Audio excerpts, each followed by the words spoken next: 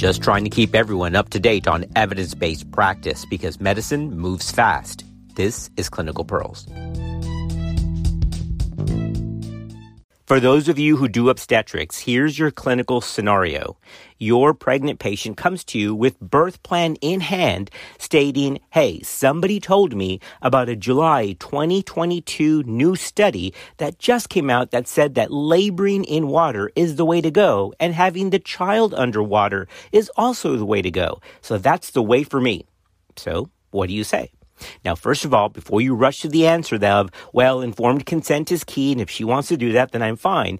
And while that's totally acceptable, we got to be mindful, though, of two professional societies and their statements. The American Academy of Pediatrics, which just released their statement in January 2022, and the American College of OBGYN, ACOG. That statement was released in 2016 and hasn't changed to date. So in this session, we're going to cover the new systematic review and meta-analysis that examined intrapartum interventions and maternal and neonatal outcomes following immersions in water during labor and birth. This was out of BMJ Open Journal in July of 2022. We're going to contrast this just released article with AAP's, that's the American Academy of Pediatrics, position statement from January 2022, which again is just in line with ACOG's back in 2016, because these things have to be sorted out. When we give patients information, it's our responsibility, it's our ethical duty to provide up-to-date, current, and clinically relevant data. Let's cover all of this in this session right now. Mom deserves the best, and there's no better place to shop for Mother's Day than Whole Foods Market. They're your destination for unbeatable savings, from premium gifts to show-stopping flowers and irresistible desserts. Start by saving 33% with Prime on all body care and candles. Then get a 15-stem bunch of tulips for just $9.99 each with Prime. Round out Mom's menu with festive rosé, irresistible berry chantilly cake, and more special treats. Come celebrate Mother's Day at Whole Foods Market. This new systematic review and meta-analysis came out in July of 2022, and it showed that water immersion during labor and birth significantly reduced the use of medications, maternal pain, and postpartum hemorrhage compared with standard care with no water immersion.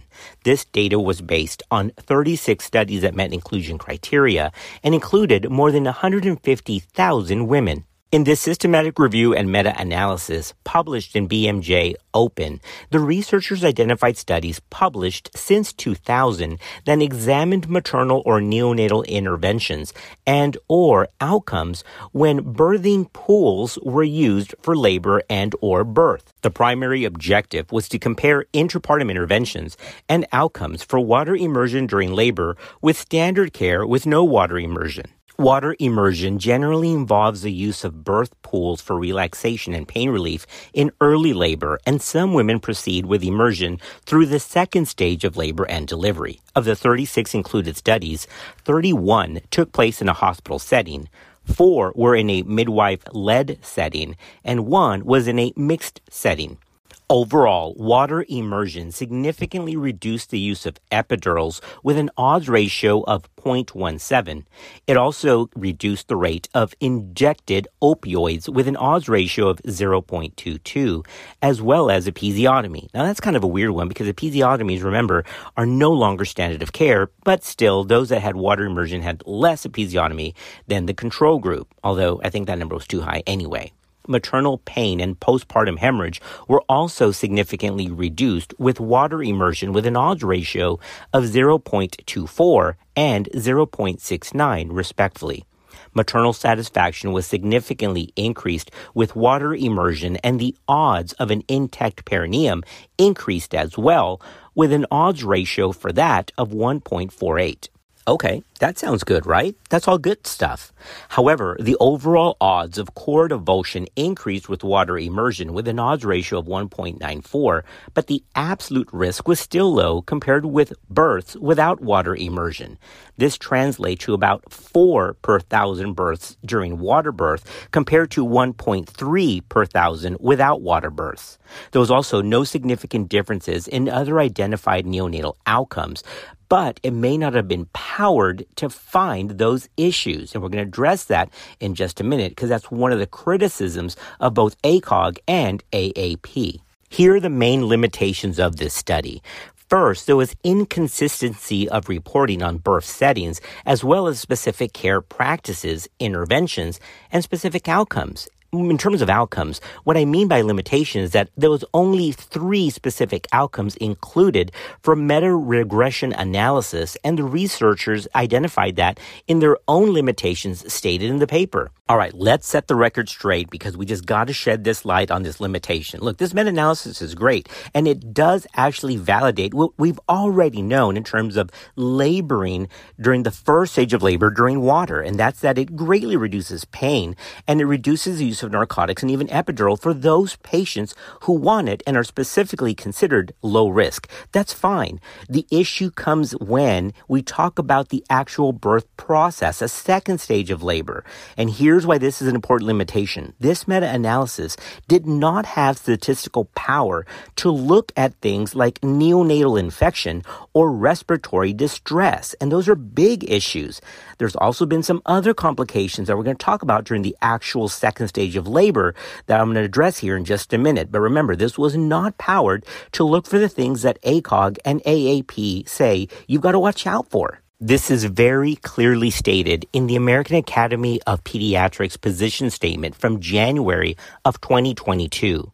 AAP states that although no increase in adverse outcomes have been noted in clinical trials involving water immersion during labor, there have been case reports and case series of complications in newborn infants. Complications have included hypothermia, drowning or near drowning, respiratory distress, and infections. The primary infectious risk to the newborn infant is exposure to waterborne organisms. Waterborne infections can occur when there is high bacterial load in the water supply, like temperature dysregulation of the water from recirculating pumps or pre-filling the tub days before delivery, which should never be done. It can also happen from aerosolization of the water through jetted tubes that aren't clean. There are several reports of infections and deaths in newborns from Pseudomonas and Legionella. So AAP states that overall, the incidence of neonatal infections is just unknown during water birth, given the lack of reporting structure to determine the frequency of water immersion births and their outcomes. So AAP says, while we're all in favor of reducing pain in the first stage of labor, it should actually be discouraged for patients to actually deliver during the second stage of labor with water immersion. Before I give you this next quote, let me just preface it with this. Please don't send me ugly emails. This is right out of the AAP guidance. So, According to the January 2022 AAP statement, again, which is just in line with ACOG's original position statement in 2014 that was recertified or revalidated in 2016, quote, families should be cautioned against water birth during and past the second stage of labor in the absence of any current evidence to support maternal or neonatal benefit and with reports of serious and fatal infectious outcomes in infants. Midwives and obstetricians offering this option should ensure that appropriate infection control strategies, including rigorous cleaning and disinfection, are in place to reduce the risk of infection, end quote. ACOG's statement is just in line with the AAP. ACOG states that labor during the first stage of labor in water has potential benefits and is totally acceptable if patients desire and they're considered low risk. However, according to the ACOG, quote, while laboring in water can be fine, birth should occur on land, end quote. Oh, don't you just love a good debate? I mean, this is how it should be, right? We can come to the table and agree to disagree and walk away professionally and socially, and we can still be friends. Because I've got great nurse midwives. I'm talking about like personal friends, great friends, and peers that we work with. And the American College of Nurse Midwifery released their rebuttal back in 2016 to ACOG saying, oh, no, you didn't go there. Look, let me tell you, Dr. Jennifer Light, I'm calling her out by name. It's fantastic. She's one of our certified nurse midwives, and she's got her doctorate, my goodness, in midwifery. Actually, I'm very proud to say her first delivery was with me back in Dallas. Good for you, Jen. Anyway, she's fantastic. She trains our medical students, for heaven's sakes. I mean, let's be honest. Let's be thankful here for a minute for our certified nurse midwives who provide a level of care that most physicians just don't have the time to provide. I mean, they have a different perspective, another level of patience that most physicians just don't have at the bedside. So we ought to be very thankful for what they bring to the table. And that's why we can agree to disagree. Now, I don't know what their particular stance is in terms of water delivery, but their professional society is very clear. Back in 2016, they released this statement against ACOG in a friendly manner, of course.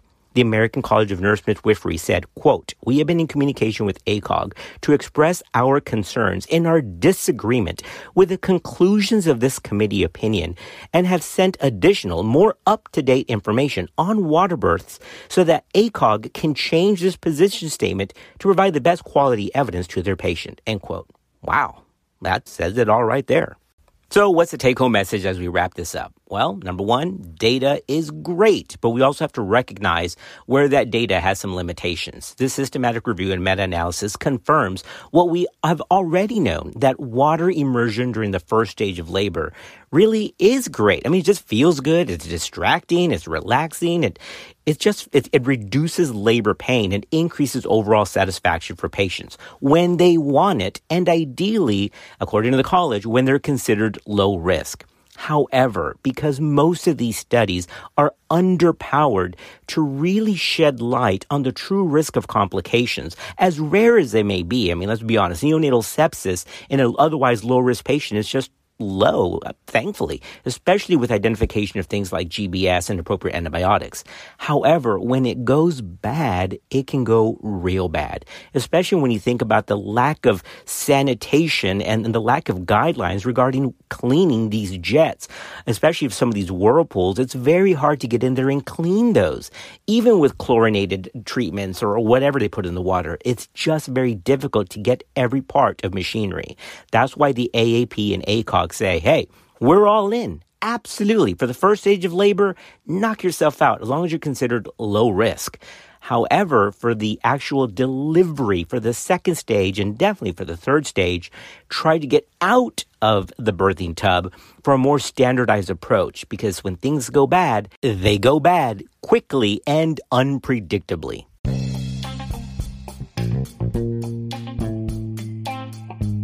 All right, podcast family, that brings us to a wrap. We have covered the new systematic review and meta-analysis examining intrapartum interventions and maternal and neonatal outcomes, even though some were underpowered, during immersion in water during labor and childbirth. The lead author was Ethel Burns. Again, that's out of BMJ Open Journal. Thanks for being part of our podcast family. We'll see you next time on Clinical Pearls.